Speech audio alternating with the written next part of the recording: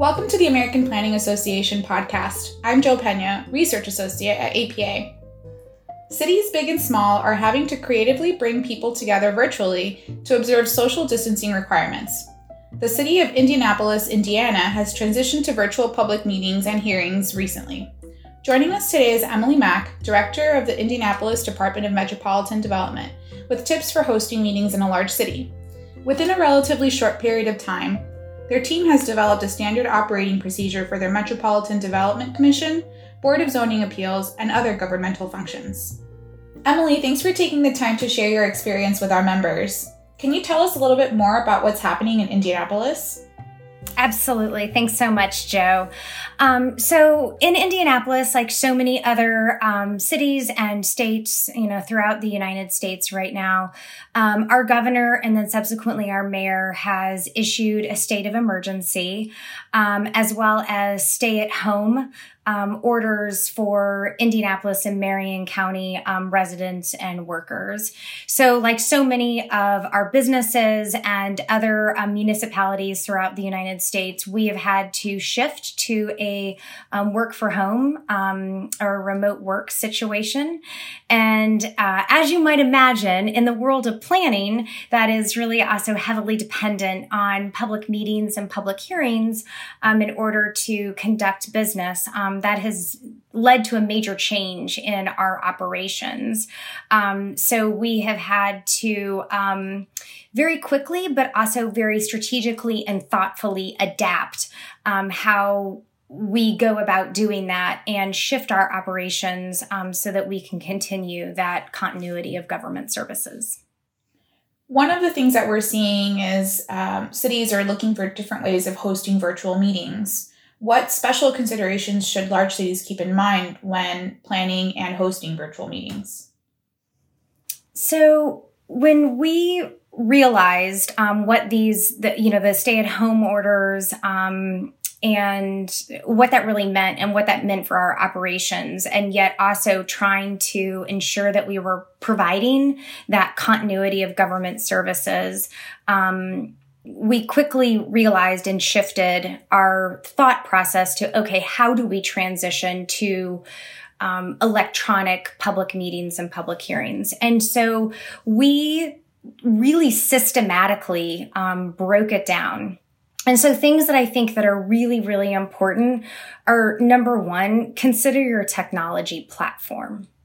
And really keep all persons in mind when selecting that technology platform, but also make sure that you're having constant communication with your IT folks. So as we were evaluating those technology platforms, we actually had our technology folks by us all the time. In Indianapolis, we actually chose to go with Cisco's WebEx, which I understand some other cities have not chosen to go with that, but we actually did that for security purposes. And so it's actually worked really, really well for us and also provides us with additional functions and features in order to be able to accommodate all persons and facilitate public comments. I would also say other things to really keep in mind is how you go about setting everything up. So in Indianapolis, we literally, I almost think of it as a collaborative partnership between certain people on our planning staff, our technology staff, and our Office of Corporation Counsel. So our attorneys, our board attorneys, and particularly our public access counselor to ensure that everything that we were doing and how we were basically building this certainly not only complied with the law, but also complied with our IT needs as well as our department operations needs. The other thing that I would say special consideration is because this is so new to so many people, and that could be your own staff, that could be board members or commissioners, your attorneys. It could be new for your public access television, and certainly the general public. We actually developed onboarding and training sessions. So we actually had practice sessions. We had practice sessions with our own staff to make sure that they felt comfortable and were able to work out any technology kinks. Then we actually scheduled practice meetings with our individual boards and commissions.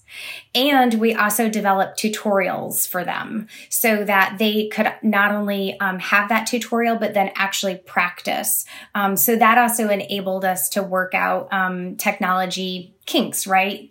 Audio and mic issues, those types of things. Learning how to use the mute button was a big thing. We engaged our public access television, that's Channel 16 here in Indianapolis. So we had a session with them to make sure that they could remote access in so that everything could still be aired on television like it normally is.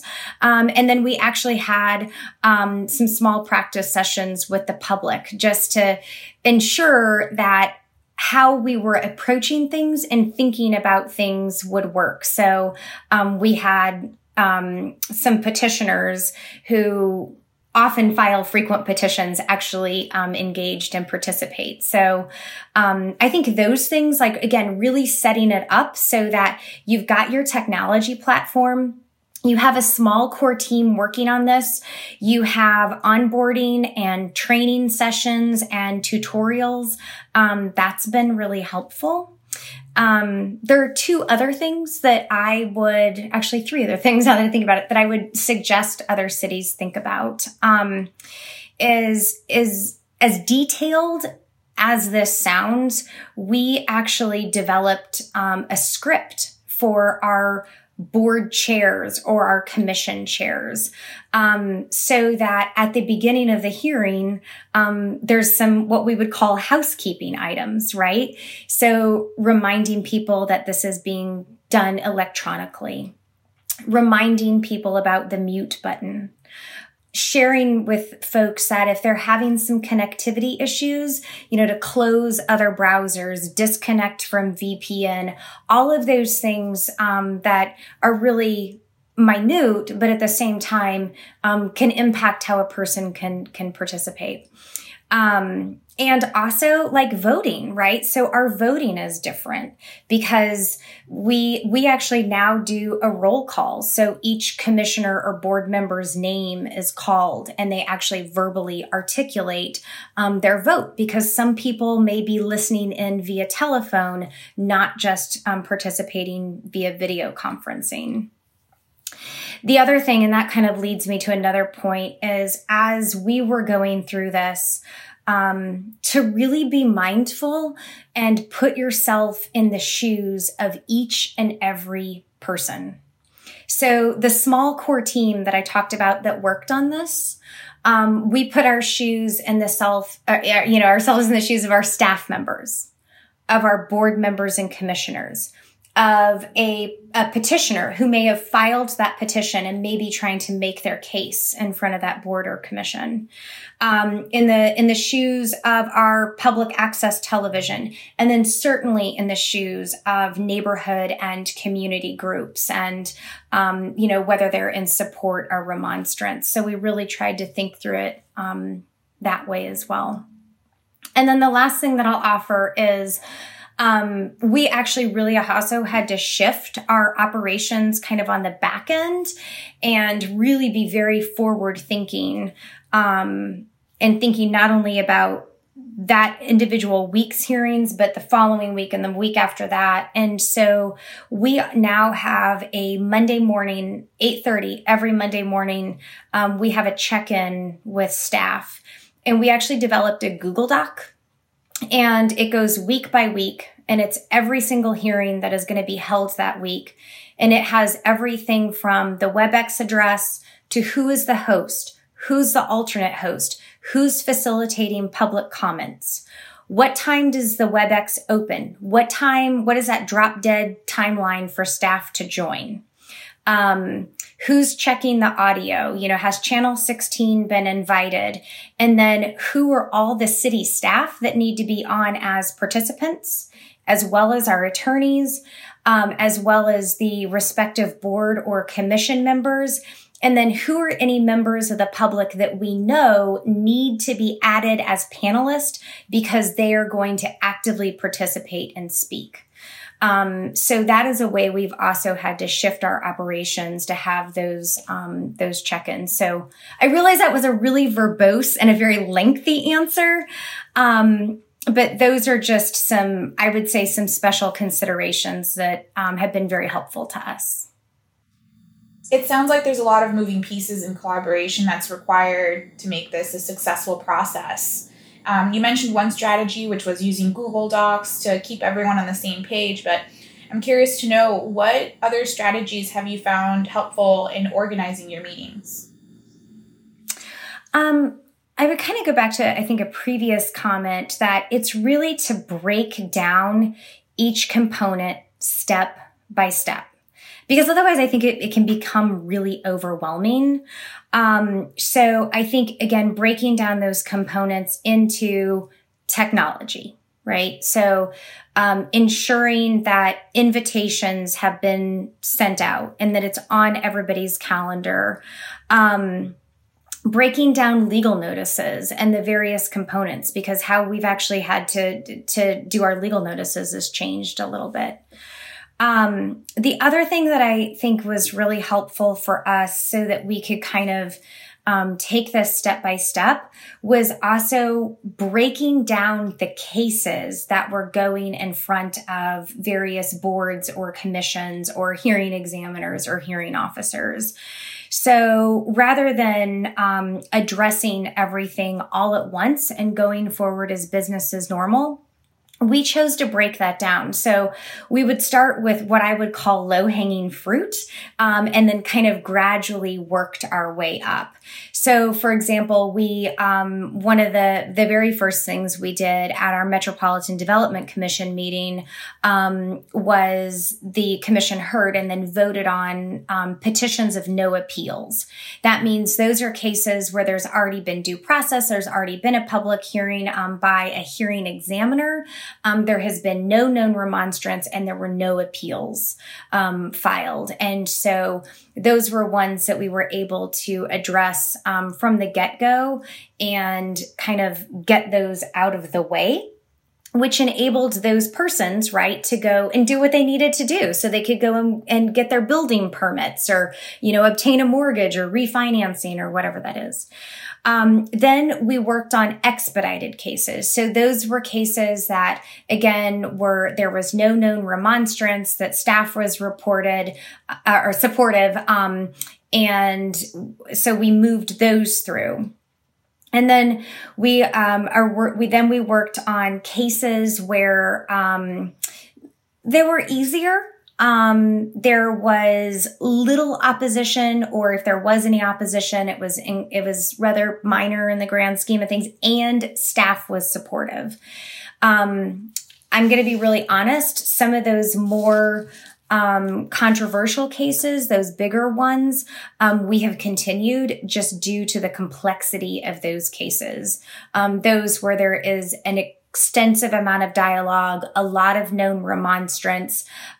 We have intentionally we've continued those out right now to about the middle of May so that we could really hone and refine our processes and ensure that we had a really good system in place before hearing and having a really robust hearing on those cases. The other thing I would say, as far as strategies that we really found most helpful in organizing our meetings, was to also really think about communication and communication tools and frequent communication to a wide variety of audiences. And I think that that's been really helpful to us. And so we actually have Monday morning communication that goes out to our boards and commission members, separate communication that goes out to our city county councilors, communication that goes out to over 500 neighborhood and community organizations, and then also communication for frequent petitioners, developers, attorneys, etc. And then the last thing I think I would offer on really helpful when organizing your public meeting is thinking through every single component step by step of facilitating public comments. That is absolutely essential, and how you are going to obtain and receive that information, share it with the respective board and commission, not just prior to the hearing, but certainly during the hearing. So I think, again, when it just goes back to organizing those public meetings and public hearings, it's looking at every single aspect of those public hearings from a wide variety of viewpoints and just thinking through each and every component step by step. What legal hurdles do cities face when organizing virtual meetings? When I really think about those legal hurdles that cities face when organizing those virtual meetings, there's a couple of things that come to mind. One, ensuring that we are still complying with the Indiana open door law. Our governor provided an executive order which allows us some exceptions to that open door law, but certainly ensuring that we are still complying with that is first and foremost. So that's certainly very important.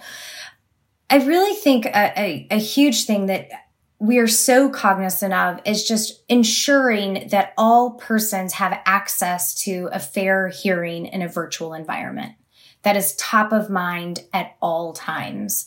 And that, to be candid, that can be really difficult, right? Because you can't just walk into the city county building and walk into the public assembly room, which is where we have our public hearings. So ensuring that there is always a fair hearing in that virtual environment is always top of mind. And lawsuits, right? I mean, I would be remiss. I think every department director is constantly thinking about litigation and when those lawsuits may hit and what you're going to get sued over. And so that is always a legal hurdle I always think about. I think it's also really difficult sometimes in larger cities, just because of the sheer number often of boards and commissions that you might have. Indianapolis we have a consolidated city county. It's 403 square miles. And so we have, almost 10 different boards and commissions and hearing examiners and hearing officers. And so ensuring that they are all completely and totally complying with the law and that you're ensuring a fair hearing for the wide variety of types of cases. Again, that's really challenging and that's very difficult. What considerations went into the decision to move to an online meeting format? Continuity of government services, right? Just because we shifted into a work from home environment doesn't mean that work stops. Doesn't mean that people don't need to rezone their property in order to obtain financing or mortgage. Doesn't mean that someone doesn't need to rezone or obtain a variance of use. Perhaps to open a small business so they can get a small business loan. It doesn't mean that people still don't want to pull building permits to construct a new multifamily or a mixed use development. So in some cases, many of those developments had been in the planning process or, the pre-development process for months and months and months. And it's certainly not fair to them. It's not fair to property owners or businesses or developers to just simply put the brakes on and halt everything. So the number one consideration that went into that decision to transition to online meetings was continuity of government services. You touched on this a little bit earlier in regard to setting up for the meetings and touching base with different folks on your team. But could you tell us a little bit more about your setup for virtual meetings? How was the community able to participate? Yeah. So just as far as, again, the setup, so the City of Indianapolis, we use WebEx to host. And it's very similar to like GoToMeetings or Zoom, which I think many people are familiar with that electronic platform as well. So, people can join, they can actively participate, you can record those hearings, etc. So I'm not going to go into great detail about that. If you need more, let me know. As far as the setup, like I said earlier, from an internal staff perspective, right, we have a weekly review session to ensure from an operational and a technical and a participatory perspective that we have thought through each and every hearing. And if we need to make any changes or adjustments, we can certainly do that. As far as how the community is able to participate, we did two things that have been actually really helpful and worked really well. So we actually set up email resource accounts. And so just, simple things like DMD public comments at indy.gov. And numerous people have access to that. So that is constantly monitored. And we gather any of those public comments on a very frequent basis. And then they're kind of packaged together and shared with the respective board or commission at least 24 hours prior to that public hearing, so that commissioners and board members have adequate time to review those public comments that have come in via email. The other thing that we do, we have a dedicated staff person that is monitoring that email resource account during the public hearing, so that if somebody does want to submit something through email, they can do so. We also use WebEx's Q&A function. And so that is also actively monitored during that hearing. So we have people can email in comments. They can certainly share those comments with staff members. We have somebody monitoring email during the public hearing, and we also have someone monitoring the question and answer function on WebEx. What we built in is, I mentioned earlier that we've kind of built scripts for our board members, for the chair people who are facilitating that. And in that script, we've actually intentionally built in time for the chairperson or the commission president to pause and say, I'd like to pause at this time and ask staff if we have received any public comments either via email or the Q&A function relative to this specific case. And that is how we can read those out. And so we might say, Mr. President, yes, we have one question, and with your permission, I would like to read that question now. And so that's how we facilitate that ongoing dialogue. It sounds like there's a variety of systems to get input once community members are in the meeting. How did you reach out to community members to let them know about the meetings? So that kind of goes back to the original communication strategy. And so we first started with, again, it turned into the weekly email. It's kind of amazing how this stuff evolves, right? So we started out with an email, actually a variety of emails that was sent out to all 500 plus registered neighborhood and community organizations within the city of Indianapolis, as well as utilizing our city county councilors and our mayor's neighborhood advocates. And they also would share stuff with their contacts, and we also had information posted on Nextdoor. So we were trying to literally think of anything and everything, whether it's Nextdoor, what also on social media, working with our city county councilors, incorporating stuff into neighborhood newsletters to let them know. And so that's where we said, really driving people to the DMD website, because we are frequently updating that. So that's a great resource for them, updating stuff on Nextdoor, and just trying to, again, think of anything and everything that we could.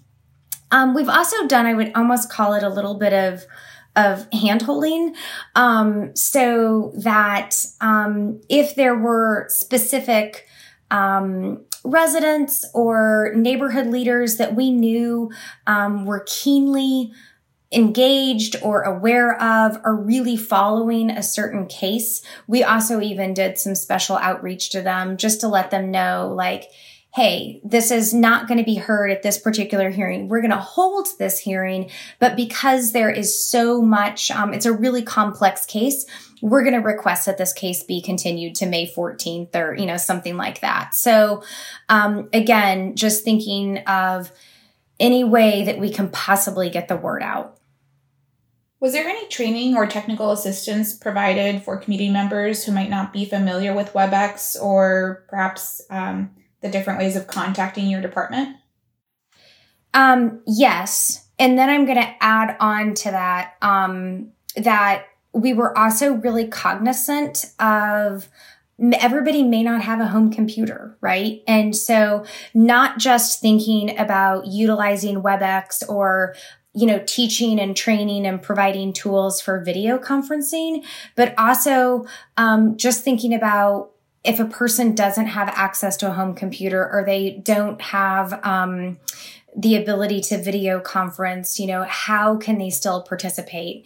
And so just even thinking about if someone was calling in via a phone. So I think that was another important component to us. So I kind of talked a little bit about this earlier, but one of the things that we did was we actually created user guides, and they're not super lengthy or long.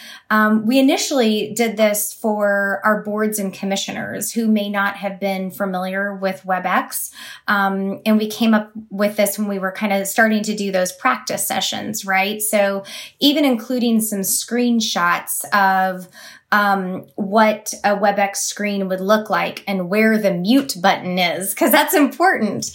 But also even demonstrating, this is what the Q&A window will look like, those types of things. That kind of very quickly evolved to realizing, hey, this would also be helpful for staff because there's other things that staff need to know about and other features, right? So even like how to share content, if we need to like walk through a presentation or something like that. And then that evolved into, okay, should we really think about this in from a neighborhood resident's perspective, right? What if they've never used WebEx before ever?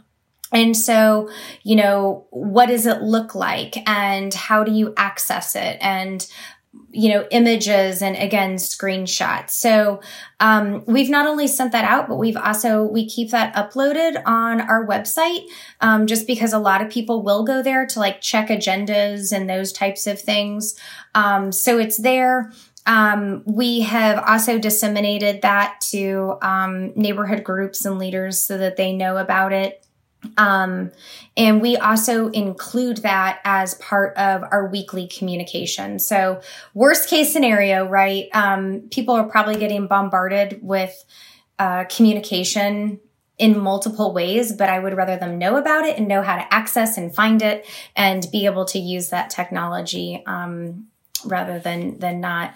The other thing is that we try to be so mindful that, again, everyone may not have access to a computer, but many people at least have access to a telephone. And maybe they don't feel comfortable doing video conferencing. They might have access to a computer, but maybe just video conferencing is a little out of their comfort zone. They might read things on Nextdoor, but going on a video conference might be too much. So we always make sure that we provide all of the telephone dial-in numbers as well, so people can just call and listen or participate in that way as well.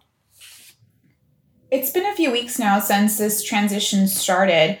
Have there been any lessons that your team has incorporated or learned from since you first began hosting virtual meetings and hearings? Yes, there's a couple of things. I think that one, we have realized like constant communication and those check-ins So actually we have the DMD, we have a senior leadership team meeting. Right now we're still doing them every day. We may adjust that a little bit. That has been an agenda item every single day on our senior leadership agenda. And so we talk about it.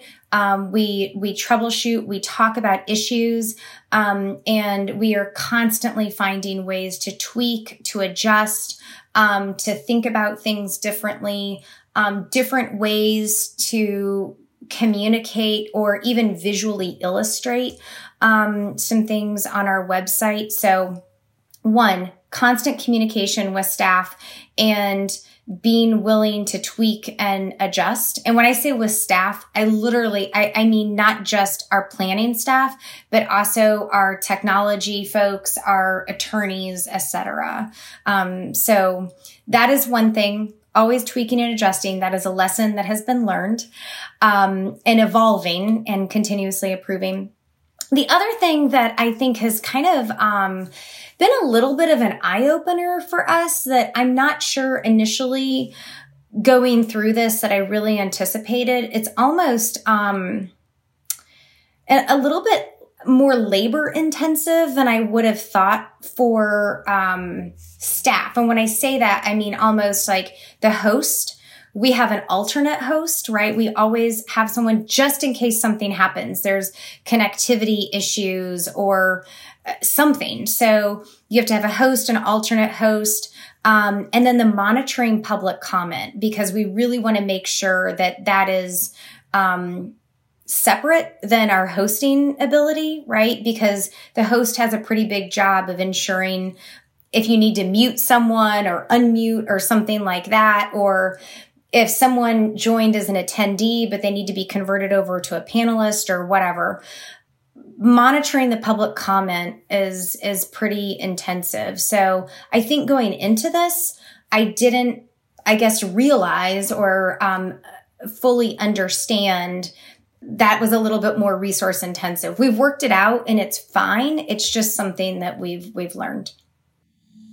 What do these changes mean for future meetings? Will this have an impact on how your department functions post-COVID-19? That's a great question. And, I think that it's a little too early to really understand. I think in so many cases that cities and towns and states have been very quickly adjusting and adapting and implementing these virtual public hearings. But I think it's still too early to tell. I know it's new to us. I imagine that it's incredibly new to many other people as well. So I think it's yet to be determined how this will really impact and change the future of in-person meetings. Yeah, hopefully some of these lessons that we've learned will translate to more access for community members who maybe are more comfortable attending over the phone or perhaps even continuing to use a WebEx platform or other platforms.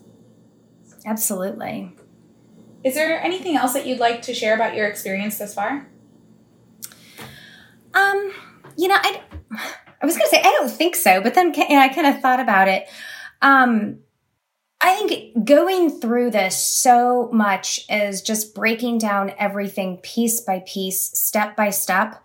And again, really putting yourself in the shoes of every single different participant. And whether that is from your attorney to the person who is running your public access TV, to the people who are facilitating the public comments, to your board members, your commissioners, to your neighborhood leaders, to your petitioners.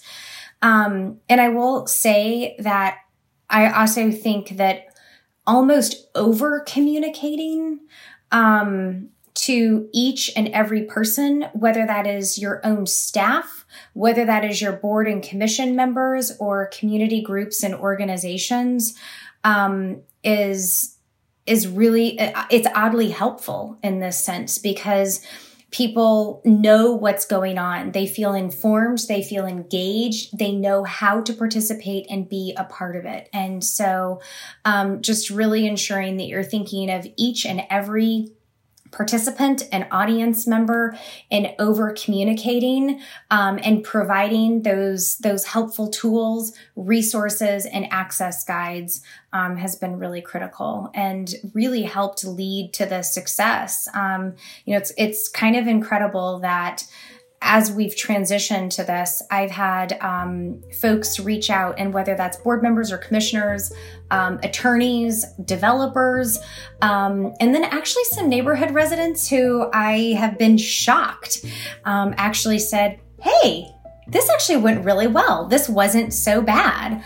But I think that's because we, again, have really kept those lines of communication open, thought about every single participant that there possibly could be, and really engaged them and empowered them to be a part of it.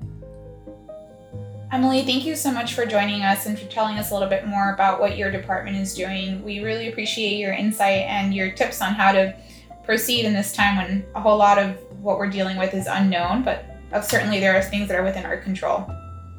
Absolutely. Thank you so much for having me. It's been an absolute pleasure.